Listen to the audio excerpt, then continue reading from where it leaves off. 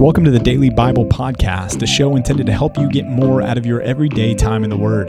This is a ministry of Compass Bible Church in North Texas, and if you'd like to join along with our daily Bible reading program, you can do so by going to compassntx.org and clicking on the Daily Bible Reading tab. Thanks for joining in for today's episode of the Daily Bible Podcast.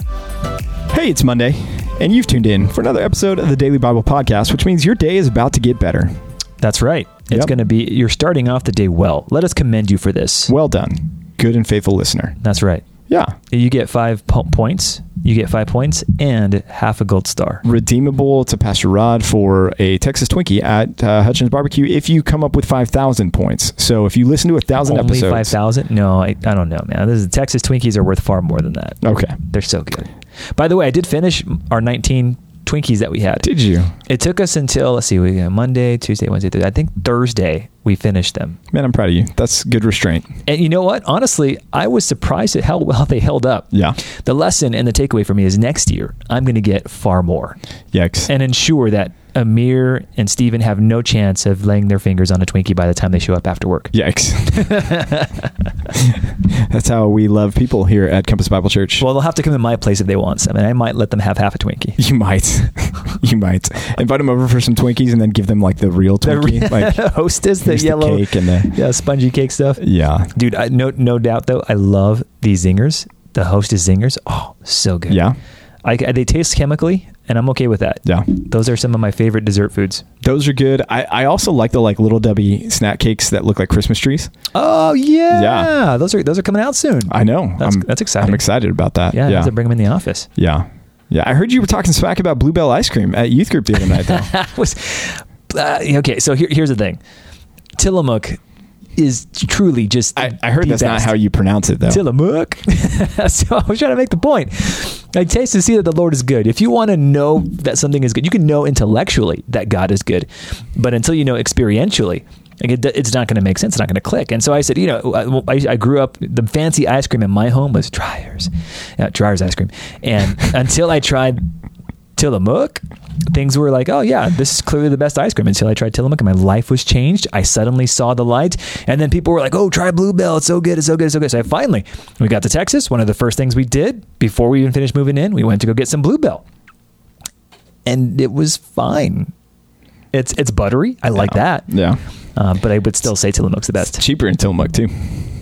And there's you could taste it.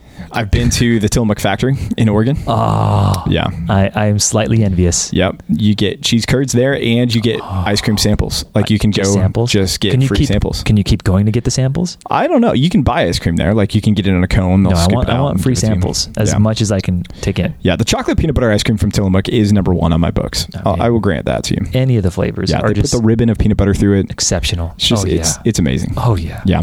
Yeah. Well, hey, happy birthday to a couple of people today. Dennis Olsby. Speaking of ice cream. It's his birthday. Hope you get to have some ice cream, Dennis. And some cake, too, because a candle and ice cream would be weird. I mean, ice cream cake. Doable, but weird. Ice cream cake. Tillamook probably doesn't make that. They don't. I wish they did, though. Yeah. Maybe it's an off-the-menu item. And Vicky Cooper. It's your birthday as well. So happy birthday to both of you. Have some Tillamook ice cream if you want the best. Yeah. I try to write birthday cards to as many people as I can in our church. One of the things that I often say in birthdays is, and I pray that today provides you a good number of opportunities to reflect on God's faithfulness to you over the last year. And I just think that's I can't remember who the first person to challenge me with that was, but just a cool thing to do on our birthdays is to think back over the year and go, okay, God, how have you been faithful to me this past year? Let me be thankful for those things and then pray for that for your next year too. So we're doing that for you, Dennis and Vicky, and we just pray that you guys have an awesome birthday today. Amen. Yeah. Well, hey, let's jump into Jeremiah 9 and 10. Happy birthday, guys. Now let's talk about all the wickedness that you probably possess, but have been saved from. Thank God for that. Yeah. Jeremiah 9, man, things are not getting better. In fact, that's the point of verse 3. They proceed from evil to evil, and they do not know me, declares the Lord. Let everyone beware of his neighbor and put no trust in any brother. What a miserable existence that would be, to live in such a culture that is so depraved that you can't trust your neighbor at all. You're looking side-eyed at everybody because everybody is just revealing their depravity. Things are compounding, going from worse to worse. Verse 5, they weary themselves committing iniquity. They're exhausted because they've been sinning so much, heaping oppression upon oppression, deceit upon deceit. They refuse to know me, declares the Lord. What's his conclusion? Verse 9, should I not then punish them, declares the Lord? Should I not avenge myself on a nation such as this? In other words, again, God is leaving through Jeremiah's pen no doubt in anyone's mind why what's about to happen is going to happen. And it's because of the sinfulness of the people. The iniquity piles upon itself. We just talked about it in 1 Timothy chapter 2 yesterday. We know where this world is headed. We know where it's ultimately going. We know that things are not going to get better. This is not going to be a post-millennial situation where things are going to get great and we're going to see morals restored and the law is going to be reinstituted and people are going to be a godly nation and then God's going to come back and there's celebration and there's the kingdom. That's not going to happen. However, that does not mean that God may not have in his plan another season of revival for our world, for our nation, as he has worked in the past in situations. I mean, if you go back to Corinth, think about the depravity in Corinth that existed. So much of the depravity we look at today was in maybe a lesser form because it didn't have AI and in the digital side of things, but that depravity was still there in Corinth. A lot of it was. Right. And yet there was a long period of time wherein that depravity was identified as such and put off. So when we read things like this and we see, man, things are going from evil to evil, oppression upon oppression, wickedness upon wickedness, we can look around our world and say, man, we see a lot of that. One of our responses should be to do what Paul talked to Timothy about in 1 Timothy chapter 2, and that is to pray for our rulers, to pray for God to put men and leaders in place who are going to help the church do the work of the church and potentially see a revival in this country. Yeah, I think the one of the responses, I really appreciate Jeremiah at the beginning of this chapter here. I was on X the other day, and I'm looking through some of the footage of the social media company, not the drug. Yes, I was not on ecstasy, bro. Thanks for clarifying. I'm sure our audience. I just got to say, it's like to the pure, all things are pure, buddy. Remember that's true. that? Oh man, touche. Okay, touche. So I'm on Twitter, X, formerly known as Twitter, looking at some of the reports out of Israel and Gaza, and of course, I'm grieved. I'm hating this. Yeah. I hate this. Yeah. I think Jeremiah gives us a paradigm for what our reactions can look like. Verse 1, oh, that my head were waters and my eyes a fountain of tears, that I might weep day and night. You ever cried so much that you just feel like there's nothing left in there? I'm done. Jeremiah knows that pain. He's reading he's preaching all of this, but then he's preserving the content of God's judgment, and it grieves him deeply. He knows it's on the horizon. He's going to talk about the Babylonian judgment in verses 10 and 11, but he's got compassion for his people. He feels deeply. I mean, they're his people. They're his kinsmen. On top of that, he's not only full of compassion, he's full of revulsion. Yep. Oh, that I had in the desert a traveler's lodging place, that I might leave my people and go away from them in verse 2. He doesn't want to be near them. You guys are full of evil. You're wicked. I can't believe this. And yet my heart breaks for you. That kind of tension, that kind of emotional complexity is something you should welcome. It's not comfortable. It's not fun. But I think even as we look at our own nation, I don't have to go and look at the Gaza hashtag or the Israel hashtag just to have my heart broken. I could just look at the stuff that's happening in our own backyard and see what people are doing to kids and what's happening, what they're being taught, and how people are being misled. And I think, man, what do I do with this, Lord? I think Jeremiah's response is instructive for us. Yeah, I would agree. Yeah, and Babylon is going to come in verse 10 and 11, and Jerusalem is going to be a ruins, a lair of jackals.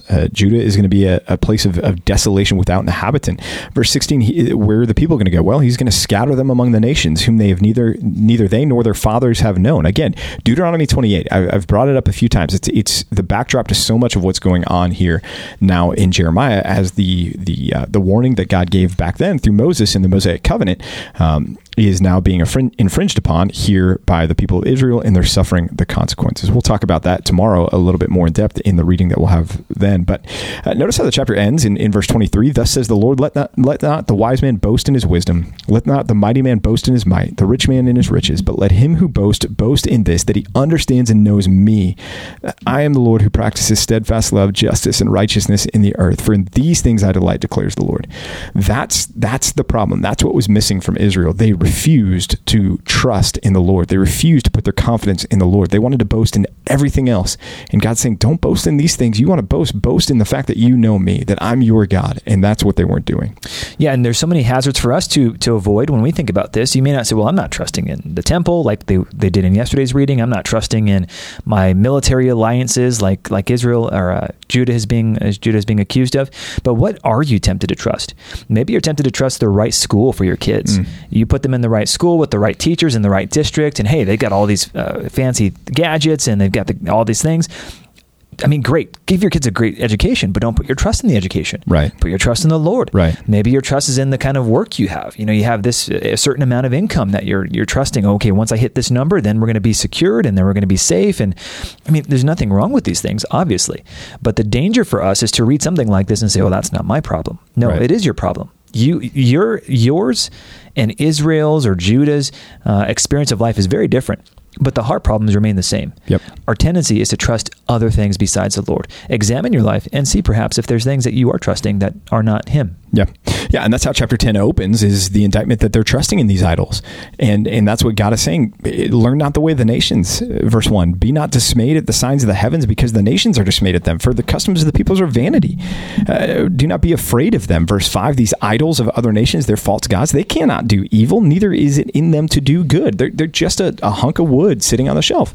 Don't put your trust in these things, Israel, Judah. Don't put your trust in these things. Church, just like Pastor Rod was saying, don't put your trust in things that aren't God, that can't deliver you, the things that we can't take with us, the things that 100 years from now aren't going to matter. If we're putting all of our identity and our worth and our weight there, then we're going to realize it's a spider's web. We're leaning on a spider's web. It's a house of cards that can't support us.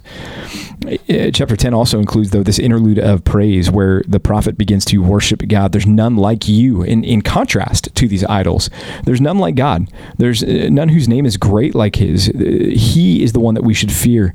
That's His due, he says in verse 7. Amongst all the wise of the nations and in all their kingdoms, no one is like you.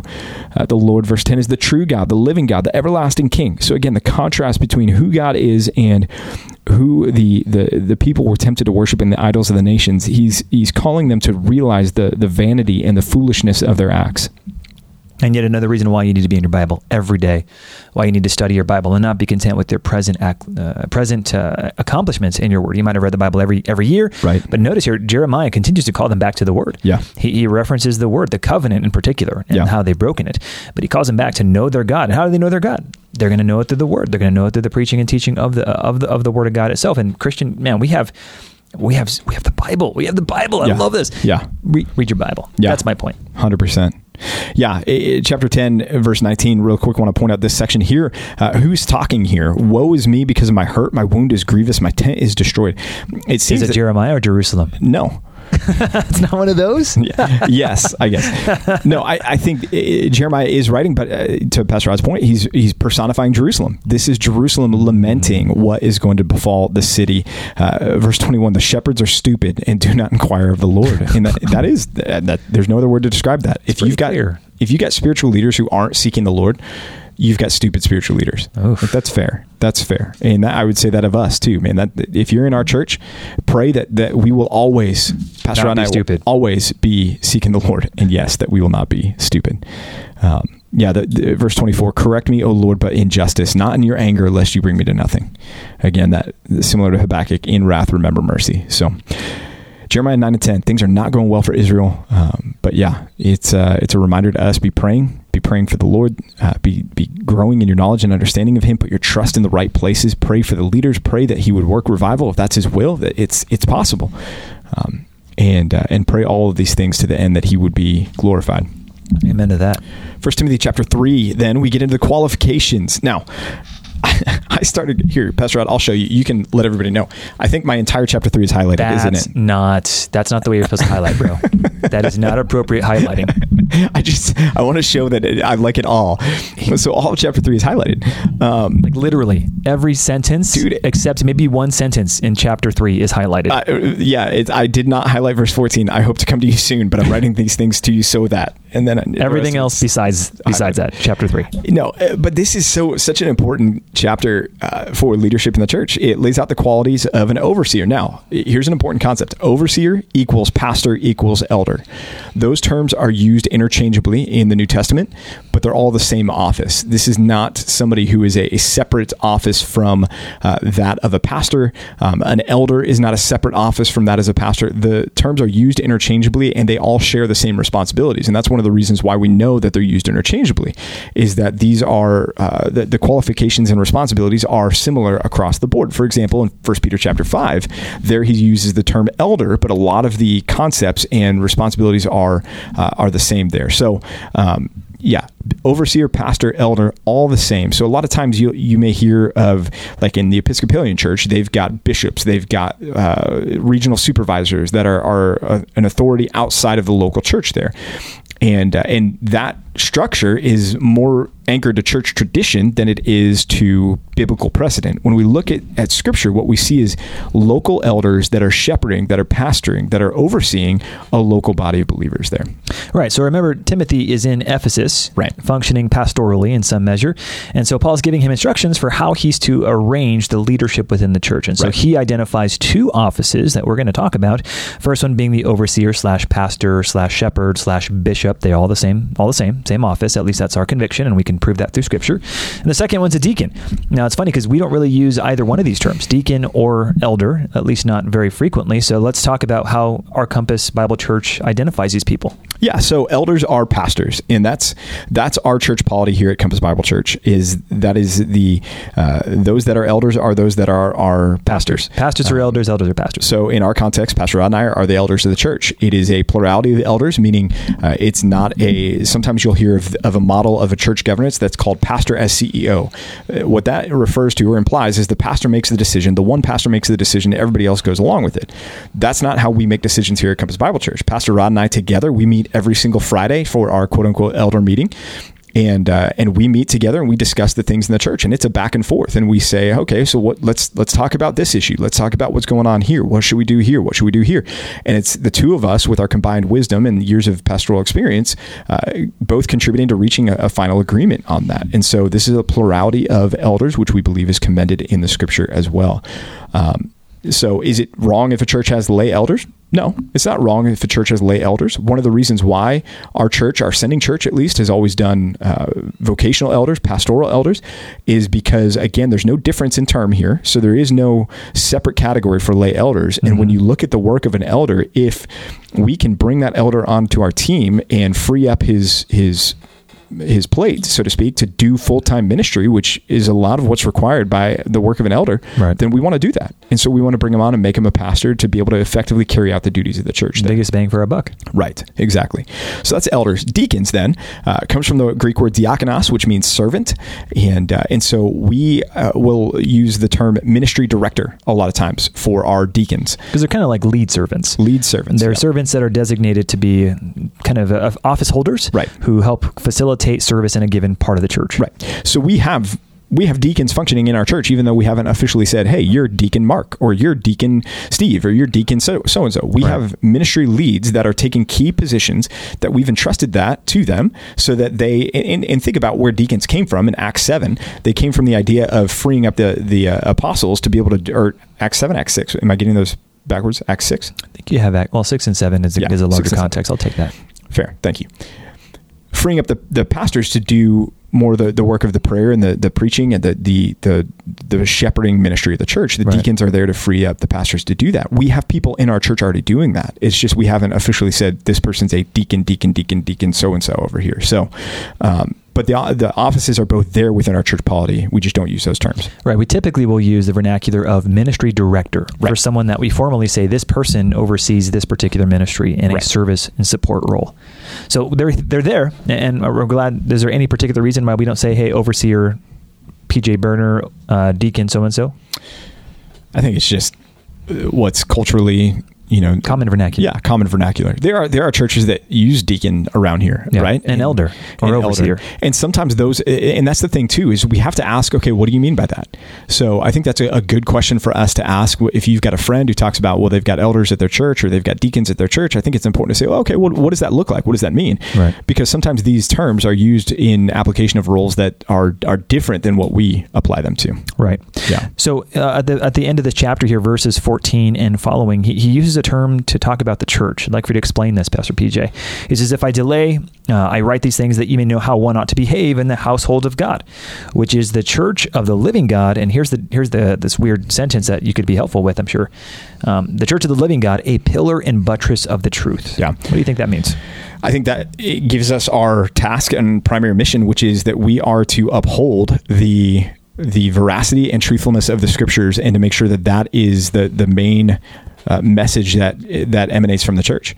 The pillar and buttress, those are architectural terms that had to do with the support structures for a building. Right. And so we are the pillar and buttress as the church for the church. Yeah. We're not making the Bible true. We're not making it more true than it is. It's true because it's God's word. We're right? upholding it. Yeah, exactly. We're We are the ones that are upholding it and supporting it. That's why when churches drift from the preaching of the word of God, that's why when you walk into a church that's doing a theme sermon on Barbie instead of preaching the word of God, they're abdicating. They've abandoned their role as the pillar and buttress of the truth, and they're substituting the entertainment for the masses there. And that's everywhere you look these days.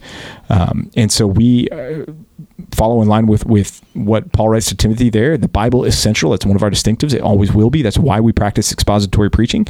We always will. This is our job as the church. One other point to note here is that Paul is, again, assuming the nature and the existence of the church. We talked about this a few days ago, a few podcasts ago. We were talking about someone who says, well, the church is kind of a modern day invention. Traditional church is not necessary for the Christian. We see here, Paul says, look, if I delay, I want you to know how people should behave in the household of God. Yeah. The church is not just it's not a club. It's not just a meet and greet with other people who have like minds. No, this is God's household. We're brothers and sisters. We're bound together by something greater than mere interest. We are now a spiritual family. And on top of that, he says, the church itself is something good for the world. It's good for you. It's good for the world because we're a pillar and buttress of the truth. And therefore, it's something more than a mere organization. It is an organization. It's not less than that, but it's more than that. And therefore, you should never look down on your local church. In fact, one thing I would say as a primary application for you guys, and we could talk about a lot of applications here, but one thing I'd love to have you do, if you're ever planning on moving, planning on going somewhere else, finding a different church, please find a good church before you commit to moving to the place. 100%. They're not plentiful. They're not throw a rock in any corner and you're going to find a good church. You'll find a church, I'm sure. But whether or not you're finding a church that is functioning as the pillar and buttress of the truth, that is a far cry, far less available. And don't take that for granted. Find your church before you move. Yeah. Yeah. And on that note, just the value and importance of the church, Acts 20:28, speaking of overseers, Paul is meeting with the elders, actually these elders, the elders of the Ephesian church. That's right. In Acts 20:28. And he says this, he says, pay careful attention to yourselves and to all the flock in which God, or the Holy Spirit rather, has made you overseers, which is God. Yeah. To care for the church of God. And here's the point, which he obtained with his own blood. Precious. When we say, I don't need the church, think about that. God just told the elders of the Ephesian church, hey, pay careful attention to the flock, implying a local flock, people that are involved in a local church there in Ephesus. You're going to stand before Jesus someday, and you're going to say, I didn't need that. That which you obtained with your blood, I didn't need that. I'm part of the church universal. If that's you, man, I pray that you're shuddering right now and terrified of that concept, because it's I need to stop, because You're going to start cussing? No, I just, it raises my dander big time though. Raises your dandruff? Dander. Oh. Dander, Pastor Rod. All right, that's it. We'll see you guys tomorrow for another episode of the Daily Bible Podcast. See you then. Bye. Hey, thanks for joining us for another episode of the Daily Bible Podcast. We hope and pray this has been a blessing to you and your time in the Word. If it has, if you would subscribe to this podcast, leave a like, leave a comment, and share it with some friends and family, that would be awesome. If you need more information about Compass Bible Church here in North Texas, you can go to compassntx.org. Again, that's compassntx.org, and we'll be back with you tomorrow for another episode of the Daily Bible Podcast.